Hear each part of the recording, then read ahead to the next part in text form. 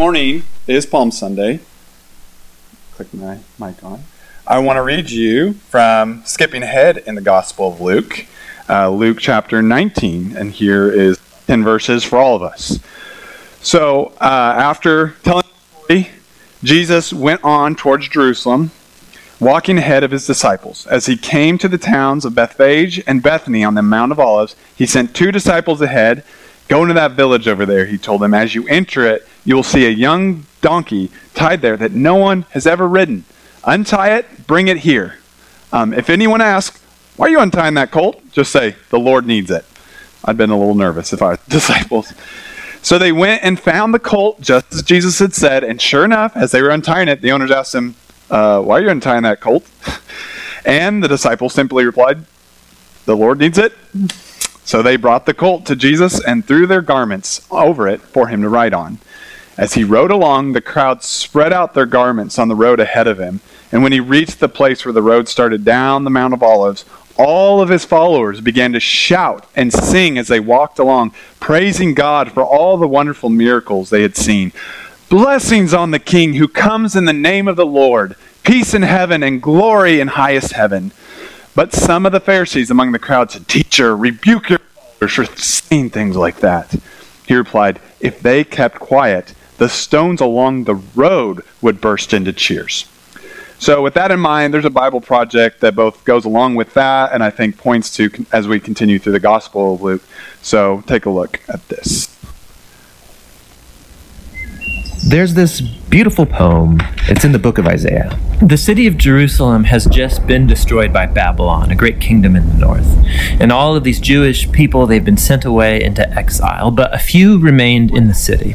And they're left wondering, what just happened? Has our God abandoned us? Right, because Jerusalem was supposed to be the city where God would reign over the world to bring peace and blessing to everyone. Now, Isaiah had been saying that Jerusalem's destruction was a mess of Israel's own making. They had turned away from their God, become corrupt, and so their city and their temple were destroyed. Yeah, everything seems lost. But the poem goes on. There's a watchman on the city walls. And far out on the hills, we see a messenger, and he's running towards the city. He's running and he's shouting, good news! And Isaiah says, how beautiful on the mountains are the feet of those who bring good news. Beautiful feet? Yes, the feet are beautiful because they're carrying a beautiful message. What's the message? That despite Jerusalem's destruction, Israel's God still reigns as king, and that God himself is going to one day return to this city, take up his throne, and bring peace. And the watchmen sing for joy because of the good news that their God still reigns. Now, in the New Testament, we find this same phrase, the good news. It's the Greek word euangelion, and it's also sometimes translated with the word gospel. Yeah, so when Christians say, do you believe the gospel, they mean, do you believe the news? But not just any news. In the Bible, this phrase is always about the announcement of the reign of a new king.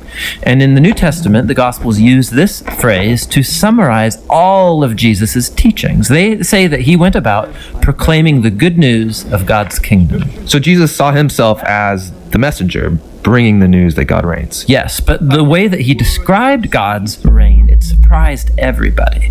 I mean, think, a powerful, successful kingdom. It needs to be strong, able to impose its will, able to defeat its enemies. But Jesus said the greatest person in God's kingdom was the weakest, the one who loves and who serves the poor. And he said that you live under God's reign when you respond to evil by loving your enemies and forgiving them and seeking peace. This is an upside-down kingdom. Now, Jesus also said that this kingdom was arriving with him. Yeah, so for example, there's this really interesting story where there's a high-ranking Roman officer, and he comes to Jesus begging him to heal his servant. And he even calls Jesus his Lord, acknowledging that Jesus is his authority. Jesus praises this man for recognizing what no one else yet had, that not only was Jesus announcing God's kingdom, he was the king. And so the word gets out that this Jewish man from Galilee is talking and acting like he's the king of Israel. He's appointing 12 disciples, which are an image of Israel's 12 tribes. He's healing people forgiving people their sins. And all of this so threatened Israel's leaders that they finally decide to have him killed. And Jesus let them. Yeah, which is a weird thing to do if you're trying to become king. That's right. But for Jesus, this is what had to happen. Jesus saw the sin and the devastation of his people Israel as just one small part of the entire human condition. How all humanity has rebelled against God, resulting in the tragedy and devastation of our whole world. And so how is God going to bring his reign over such a world? Jesus believed it would be through an act of sacrificial love for his enemies. This is why in the Gospels, Jesus' crucifixion is depicted as his enthronement as the King of the Jews. Yeah, he receives a crown. He also receives a robe. He's exalted up, not onto a throne, but onto the cross. How beautiful are the feet that bring good news. And the good news now is that Jesus has defeated death and that he reigns as king, that he's dealt with our sin and corruption himself, and that he's conquered it with his life and with his love. And then Jesus sends his followers to go out and keep announcing this good news of the upside-down kingdom. And to invite everyone to give their allegiance to him, the king who defeated death with his love. Good news. Awesome. All right, kids, now you can get downstairs. Good news. Say that out loud to yourselves as you head down. Good news. Because what I thought when I was a kid is that church and the gospel meant sitting in church for 2 hours every Sunday morning. And that wasn't such good news to me. So, but now, firmly, I'm thankful for those times because I know they played a role in me now seeing like, oh, yes, good news. And it's not about these four walls as much as about the very truths of God into our hearts and having an answer to every worry, problem, evil that we've seen, not only this last week, but in all of life. So it's really incredible.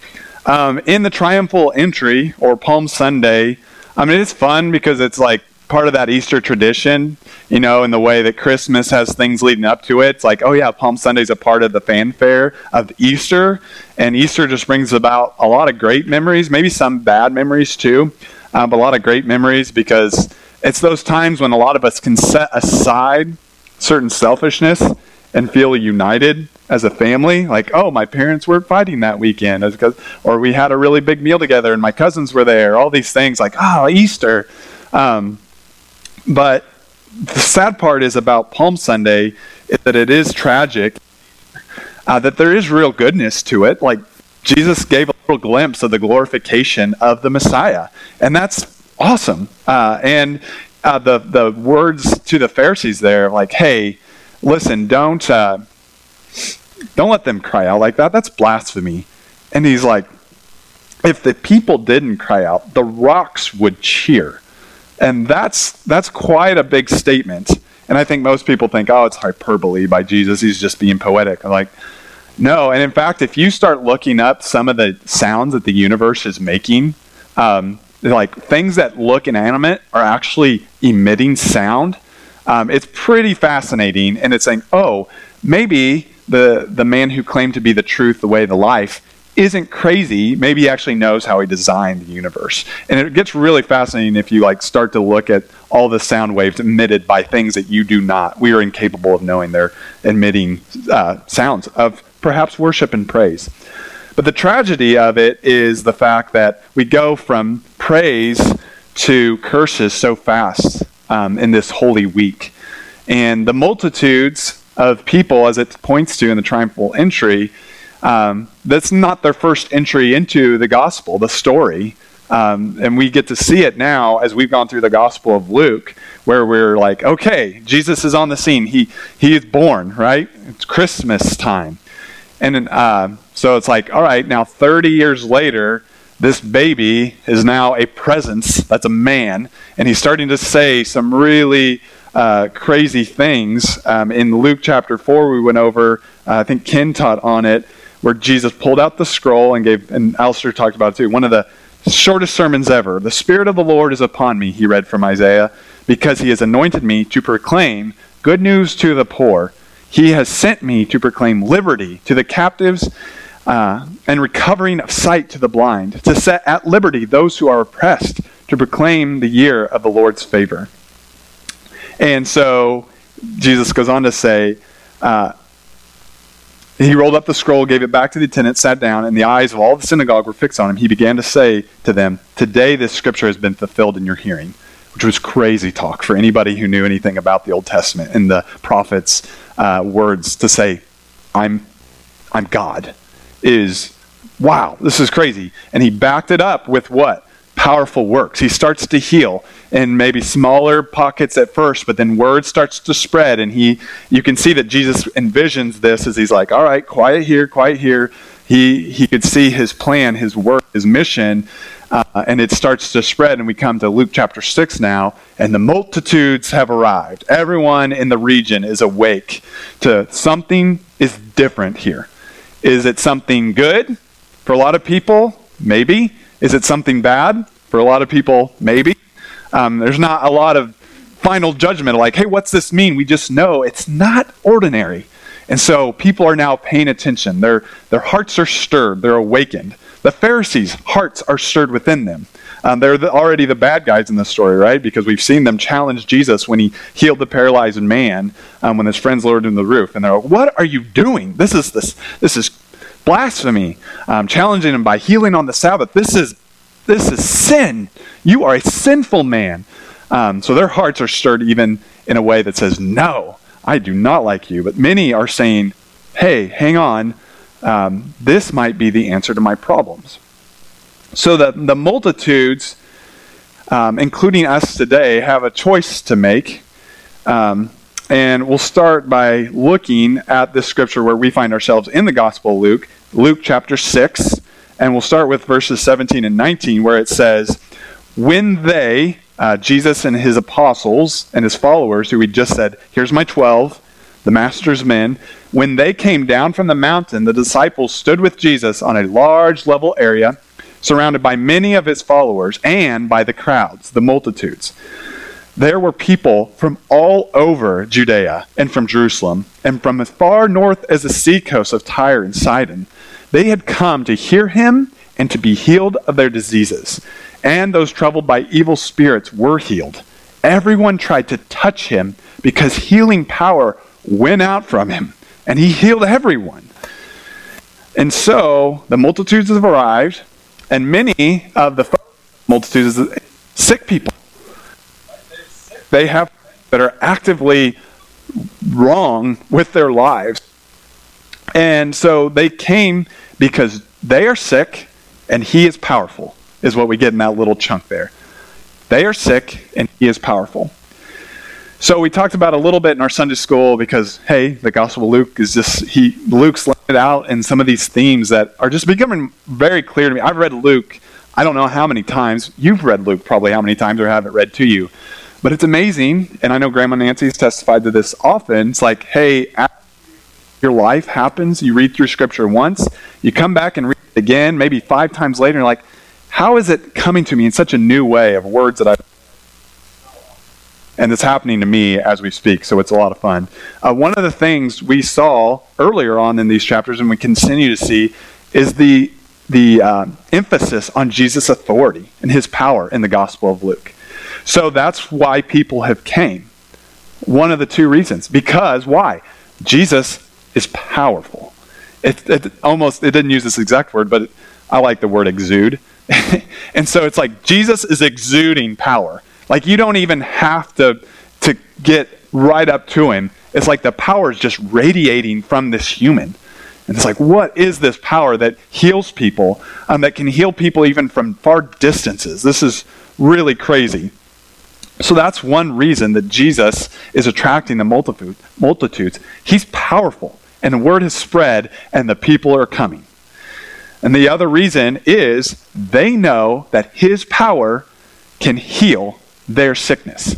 So they're being convinced or acknowledged, because you can't really hide from certain sicknesses. Like certain mental diseases today, it's like I could walk here and you cannot tell someone has a mental disease by just if you just stand straight. Yeah, depression, anxiety, OCD. Like you can't see a lot of those things. But a lot of other things, there's no hiding from it, right? And ultimately in our heart, many of us already know we're sick, even if it's not glaringly obvious from the outside. But in many of these people's case, it's not news. Like, I'm sick. I'm a leper. I can't even go home. As we talked about with the lepers, we looked at Jesus' healing of that. So he's powerful. Power heals. Let's go see him. So one of the things that will happen, and is happening even in this room now to probably certain people of us, it's happened to me in my lifetime, is both of those things are really important, but one without the other doesn't lead to healing, doesn't lead to salvation. What do I mean by that? Jesus is powerful. If I ask you all one by one, yes or no, is Jesus powerful? I'm pretty sure everyone in this room would say, yes, Jesus is powerful. Okay, great. The other question then, are you sick? And this is where I think this group of people would honestly say, I'm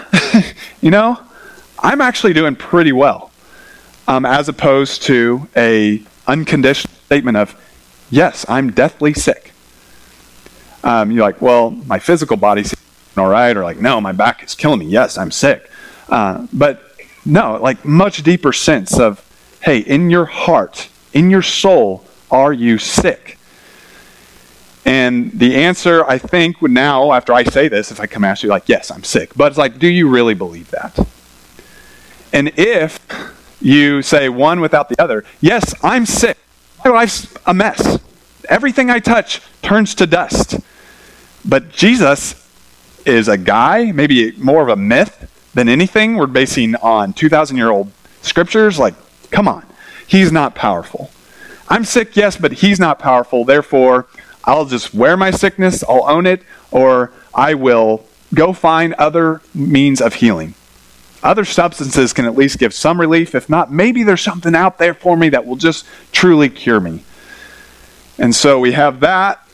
Doesn't lead to healing, right? Because everyone who's tried everything as far as healing on their own ends up leading to the same place of death. Death on the outside and death on the inside. No hope. It all ends. What's your time frame for how long you need to be well or feel well enough?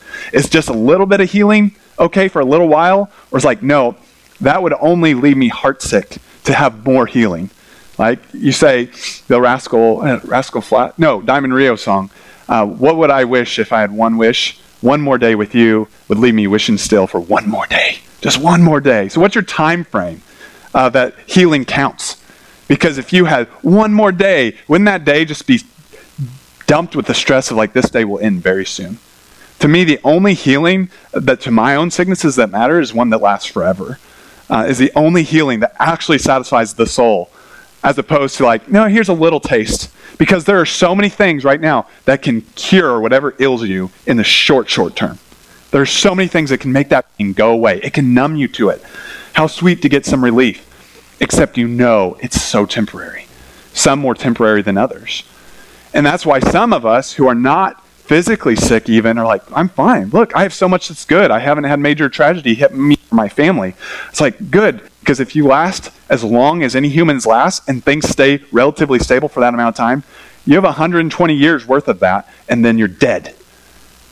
And that's your reality. You'll be as much worm food as the person who was hit with a tragedy when they were an infant. Your lives will be leveled to the same. And what was 120 years? A mist in the relative scope of eternity. And so that's the reality, even though many people don't like that language, because it's that Scripture's telling us. What's it matter if we're good for a little while? No. Eternity is at stake here. So that really hits home with me. And so, yes, you can say I'm sick, but he's not powerful. You can also say, he's powerful, but I'm not sick, which is a problem in itself.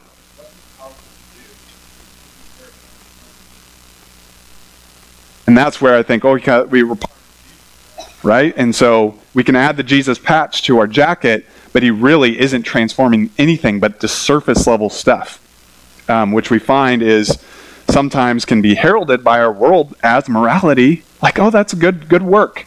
But ultimately, where is that good work coming from, and what's it achieving for us? And I think that's where we can learn more from this next part of Luke, as to Luke chapter verses 20 through 26,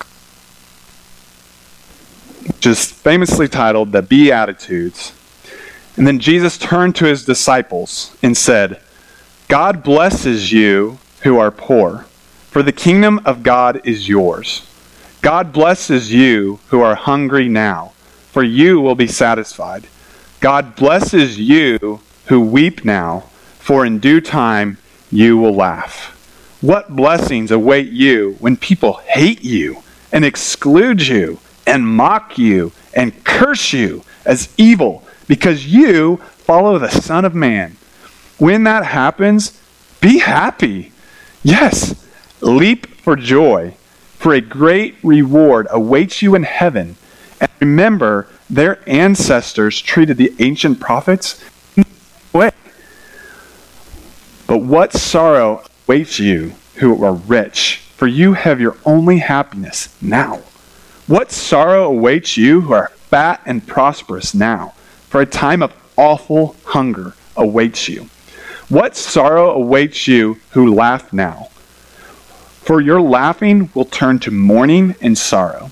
And what sorrow awaits you who are praised by the crowds, for their ancestors also praised false prophets.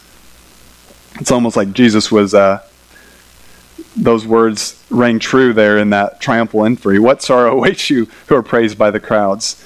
Because he knew, and he had sorrow there as he went into Jerusalem, and he wept going into Jerusalem because he knew, like, this is going to be painful. Okay, so these verses I don't like. I've historically in my life not liked, because I am selfish.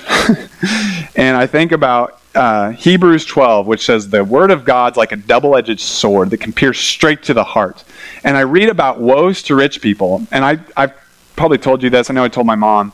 When I was young and just seeing how money was tight, I promised, I promised to myself, but I remember thinking, I want to be rich because I don't like this tension of not having much when we're young.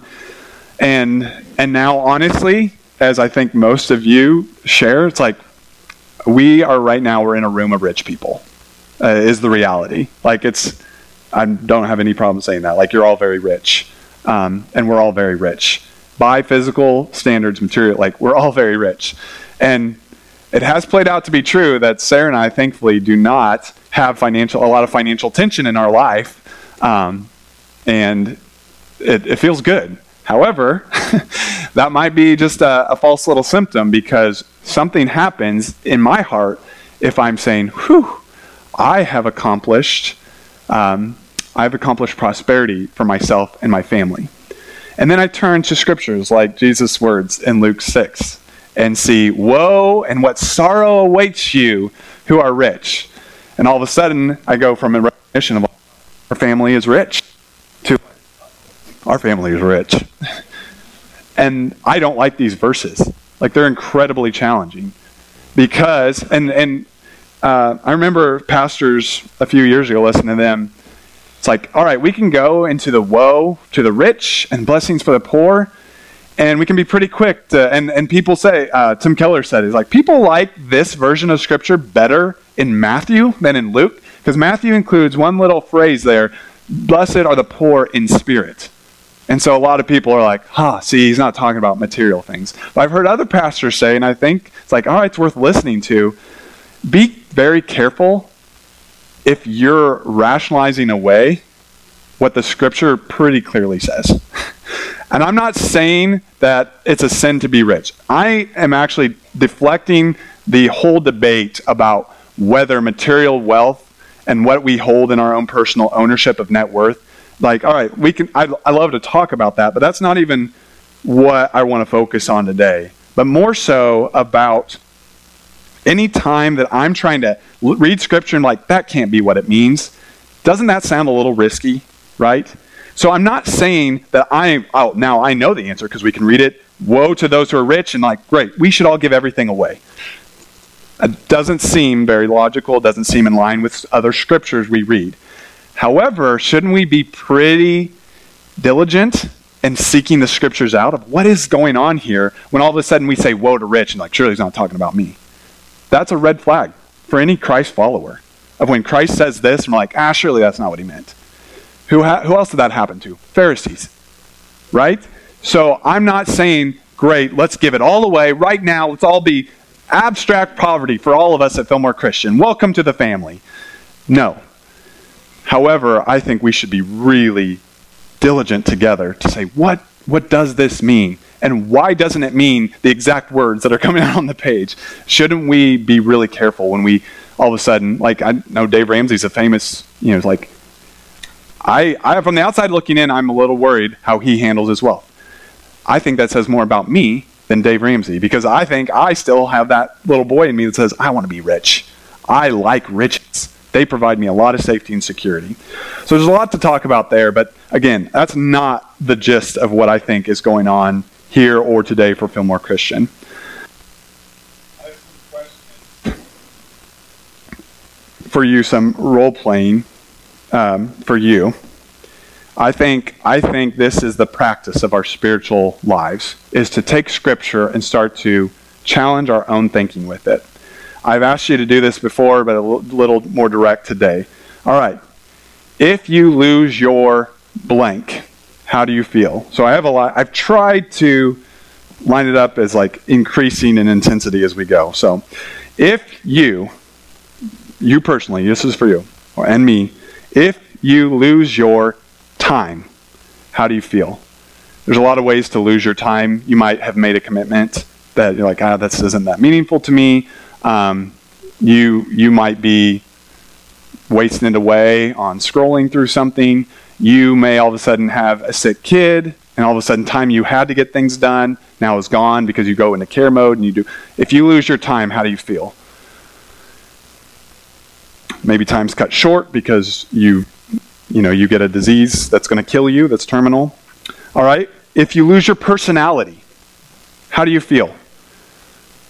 If my personality is like, all right, I'm a fun lover, right? Sense of humor. What if I lost the ability to have a sense of humor? Like, all of a sudden is my identity changed? If you lost your diligence, you're like, I used to work hard, but now I don't. Now I want to nap all the time. Like, does that change your identity? Does that change how you feel about you and your life? Here's something a little more practical. If you lose your hair, whether your hair went from colorful to gray or lacking any color, if you lost your hair completely or it's thinning out, and you're like, I'm not the same person, because I used to be, many of us are defined by our hair or lack thereof. I wasn't looking at Chris Kamer.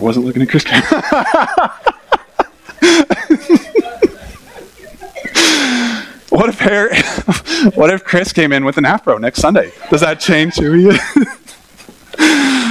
It's amazing how hair really does identify so many of us, and the amount of the industry of hair that we'll go to. Sarah blew my mind when I was like talking about some like, oh, that black woman's hair, like, wow, she's like, that's not real, and I'm like, what? And like I didn't understand the differences in people's hair, and just how so much goes into like our hair. What if you lose it, or what if it's not like it was?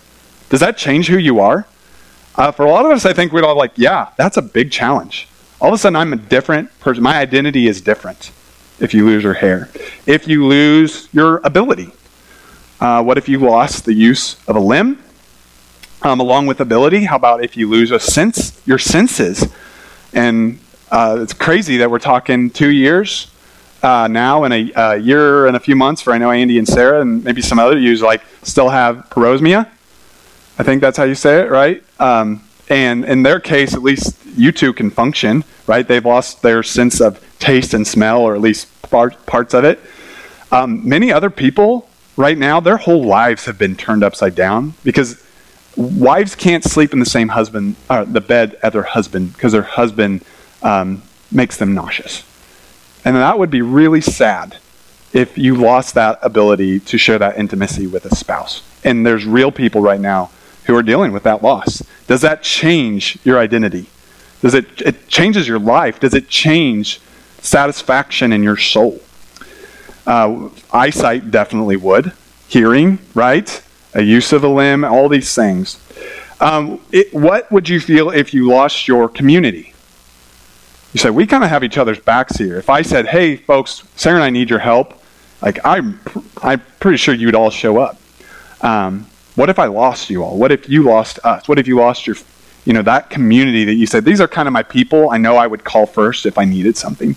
What if you lost it for whatever reason? Your country, right? The United States has had a strong identity in our lifetimes. And many of you are mourning as we speak because you say, the identity I thought our country had is no longer. What if you lost it? Does that change how you view yourself and where your value lies? You think about Ukrainians even more so right now. Like, all right, country doesn't mean anything like it used to. And that's not new. Like, they were still Cold War. What if you lost your provision?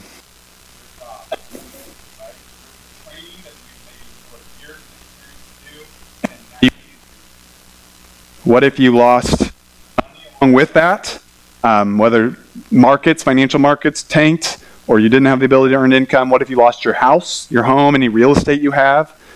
For whatever reason, the government's fully capable of taking that from you by force. You're like, I would fight. Oh, I'm sure you would. And they have a lot bigger weapons than you do. It could happen any moment. It's not likely to happen, but it certainly could. And are you lying awake at night because if I lose my land, I will be destroyed? Is that where your identity is at? What if you lost it? Your ability to eat food, right? What if you lost food? You are hungry now. What if you lost your security? You lose your home, you lose a lot of your security. The main part, I think some people are like, oh, I could be homeless. I could sleep outdoors. Yeah, but when you're sleeping, to have people fully accessible to you to abuse you, to be homeless, I think it's hard to really understand what it means to with everything, someone could totally come and abuse you. Kids living homeless in other country, the main risk isn't sleeping outdoors in the cold and the hot. The risk is being taken in as sexual slaves. That's the primary risk of being a child homeless in countries that are right now. What if you lost your spouse? How does that change your identity if you lose your spouse? And then the final one, which I use often because to me it's the single hardest thing. I would rather lose my sight. I would rather lose all my IRA money than lose one of my children, even though some of you in this room have already seen that happen. But that's if I lost my kids, does that change my identity? Does it change the depths of satisfaction for eternity? I know it changes life, right? It just, circumstances are different in that immediate aftermath. But does it change where my value is as a creation of God? So some of you probably shut me off while I went through those scenarios because they're too painful to think about. I really think it's important for you to think about. Because if they're too painful to think about, then that means you're also saying that Christ is not powerful enough to heal the sickness. And so you're taking one part of that equation off that equals salvation and healing and life forevermore.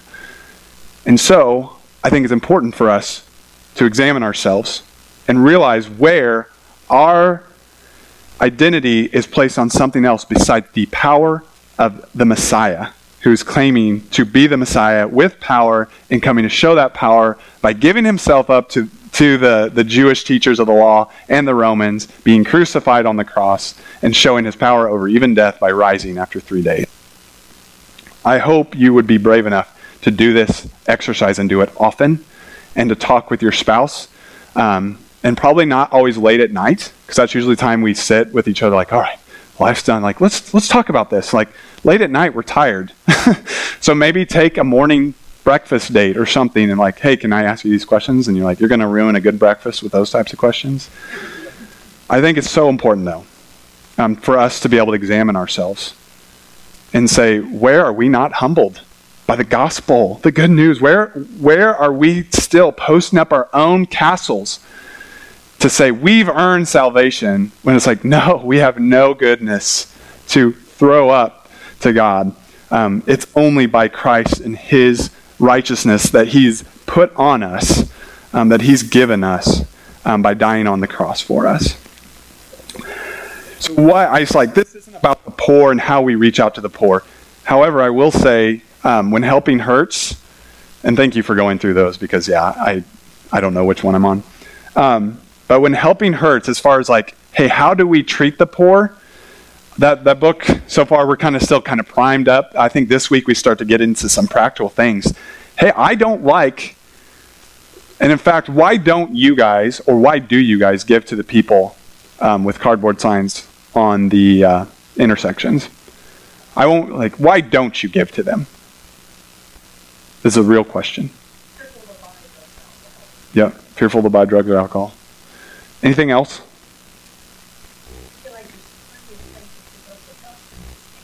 Mm-hmm. Yeah, you give them your card for the food pantry.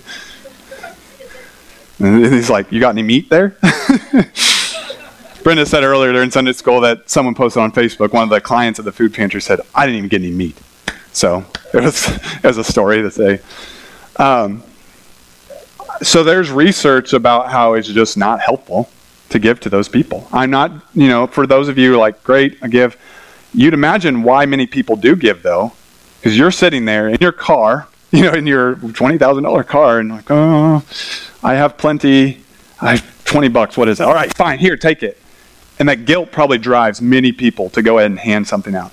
Now, you've given, and that's not me saying that you are wrong to give to those people. You may be absolutely the most obedient thing in Christ might be to give to those people. In my heart right now, though, I know, like Katie, that, hey, research says, and have talked to these people, it's not helpful. And so instead, I tell my kids, don't you ever give to those people in the intersection. I've said that, and you can challenge me on it. It's don't. But that doesn't mean, and that can relieve guilt, but if guilt relief is your primary mission there, for me to say oh, now, Hannah, you don't have to feel guilty when you drive by. It's no, you're already guilty, Hannah, whether or not you give to that person. You're already sick, Hannah. Don't forget that, Billy and JJ.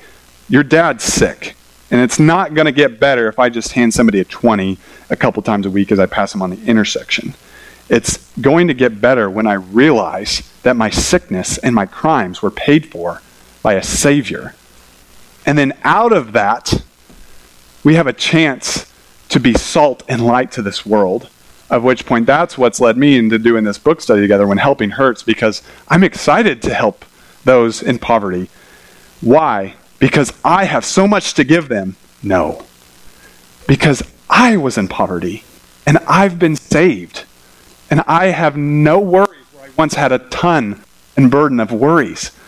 And out of that goodness, it's great, I hope others can feel the lightness and the joy and the leaping for joy that is having been in poverty and been released from those chains. And that is exactly what I think Christ is talking about. That this isn't about, what was my last slide? This isn't about helping the poor. And then to my next slide, this is about being the poor. How do you view yourself? I'm one who can help the poor, or no, I am the poor. I am the one in poverty. And that to me is what the message of Christ is when he's laying out these words. If you think you're rich, check again. If you think your belly's full, you'll be right back at the table eating and filling more. But if you know there's something within you that cannot be satisfied, but anything this world has to offer, it's going to drive you where? To repentance and to me. It's going to drive the sick person to the doctor, as he said in Luke chapter 5. It's not, when he's talking about Levi, calling him Matthew. Did Matthew have material poverty? No, he was one of the richest guys in the region, in the neighborhood. But Matthew realized he was poor. He was in poverty because there was a heart sickness in him that made him say, I'm turning in the books that give me all my privilege today, and I'm following this nomad from Nazareth. And that's when Jesus said, it's not the healthy that need a doctor, but the sick. And so these themes, I think out of that is the exact theme that Jesus is talking about on this sermon on the Mount, or the large level area. Sermon of the large level area doesn't ring like Sermon on the Mount does. Say, hey, are you sick? Do you believe I'm powerful? And then that combination allows us to have the healing that lasts not for a lifetime, but forever. So I said these verses always bothered me because it made me feel extremely guilty as a kid. Like, oh, I just get a hold of something, now I have to give it away. Like, that's not fun. And the reality is Wakefield is really bad at giving. Like, I am so selfish on my own. I would imagine you are too. But Christ is the only power that can take away that selfishness. Where instead now it's like, come on, Fillmore Christian, we have to give more. It's like, no, we have to recognize our sickness more together, which leads us to Christ, and then the giving starts. Because it just comes so naturally out of those who know Christ and are filled with the Spirit of God. That out of our salvation, there are good works prepared in advance for us to do. We don't have to do the preparing. It's a lot of work to organize food pantries and all these, it's so much work, and I don't want a piece of it. Except when Christ is motivating, it's like, okay, what can I do? I'm excited now. It's like the same things, but just flip the order, and it takes on a whole new power. And it relieves us of our guilt that we aren't good enough because we're not doing enough. And it's like, no, we're already sick. We're already guilty. And Christ sets us free. When we get to heaven, why will we tell him that we should get into his kingdom, that we should enjoy the kingdom of God? Because I was working at the food pantry, because I gave probably $4,000 to people on the intersections, because I went and knocked and checked on my neighbor when they were sick. Really? Because here's a transcript of your thoughts, Wakefield, and it doesn't look so good, even though those few things you mentioned are a very small percentage of your total acts of your life. Instead of why should you be here? Why should you get in the kingdom of heaven? Because Christ gave me his righteousness. And that's it. That's it. And it just relieves the pressure from sinful people. Chains break out of Christ's righteousness. It's so good. It's so exciting. And so, yeah, you don't have to do more for the poor. But you'll find when you have Christ, you will. And a whole lot more than that. Not because you need to, have to, you earn it, but because it's our joy in Christ, and we recognize, I'm the poor one here. I am the poor one, and I've been saved. So where do you identify as you go through that list of things you might lose? Are you happy in this life, satisfied in your soul because you have your senses, your ability, your hair, your personality, your provision, your job, your security, your spouse and children? I hope we could be a people that say, I'm not wanting to lose any of those things, but if they were taken away, you don't touch the most important thing to me. And that lets us be bold as we see the world around us falling apart. It's okay with the news reports because you can't touch what's most important to us. You can't touch it. Christ has sealed it tight. There is no amount of torture that can get after what Christ has given those who believe and have faith. There's no amount. I don't want it, but I'm willing to endure it because Christ is that important. Jesus later calls it a treasure in the field, right? You would get rid of everything else to get this one field that has this treasure. To buy this one precious pearl, you would sell everything else. Well, I think that everything else is kind of that list I gave. Would you give up your family? And that's what we were talking about in Sunday school. I think there's some things we're still not really comfortable saying we give up. And I think we're kind of reliving out of what I would James Dobson's focus on the family, and how I really trust that James Dobson is a Christ follower. But I think there was an ulterior consequence. Family, the focus went to the family instead of Christ. And I think James Dobson attempted to have Christ centered, but what we found is a lot of families trying to be put together, and they forgot Christ.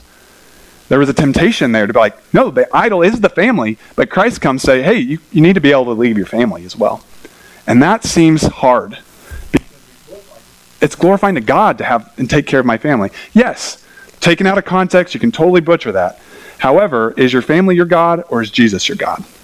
It's something we should all, because I think some of us might be hanging on to some things like this, But even those important good things, anytime they're this, instead of offered up like this to Christ, that becomes what you... This identifies me. Christ. Let Christ identify us and nothing else. Make sure I didn't miss my last point here. Let's pray. Father, thank you for the power of Christ and for the recognition of our sickness. Please let us not pretend we're not sick. If we don't believe we're sick, if it's in me, Father, if it's in any of us in this room today, bring whatever it will take to show us the depths of our own depravity so that we may let go and fully offer ourselves to Christ.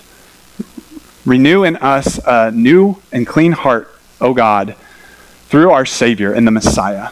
And as we go through this Easter week, let it hit us in a whole new way of just how good you are and how far we fall short. In Jesus' name we ask this. Amen.